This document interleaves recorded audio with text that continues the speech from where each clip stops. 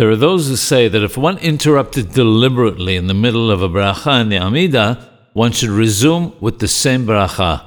Others say that whenever one deliberately interrupted when one should not have done, in other words, Bemezid, even between blessings, one must return to the beginning of the Amidah.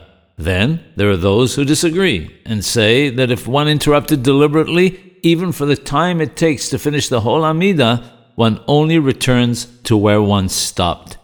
As a result, if one interrupts in a situation where there are differences of opinion, as is the case here, it's appropriate to follow the direction of the Hesed La'alafim. He explains that if one repeats the Amidah when there's an opinion that one should not do so, according to that opinion, one's blessings will be lebatala, recited in vain. On the other hand, if one does not repeat, then, according to the opinion that one should repeat, one's blessings are in vain.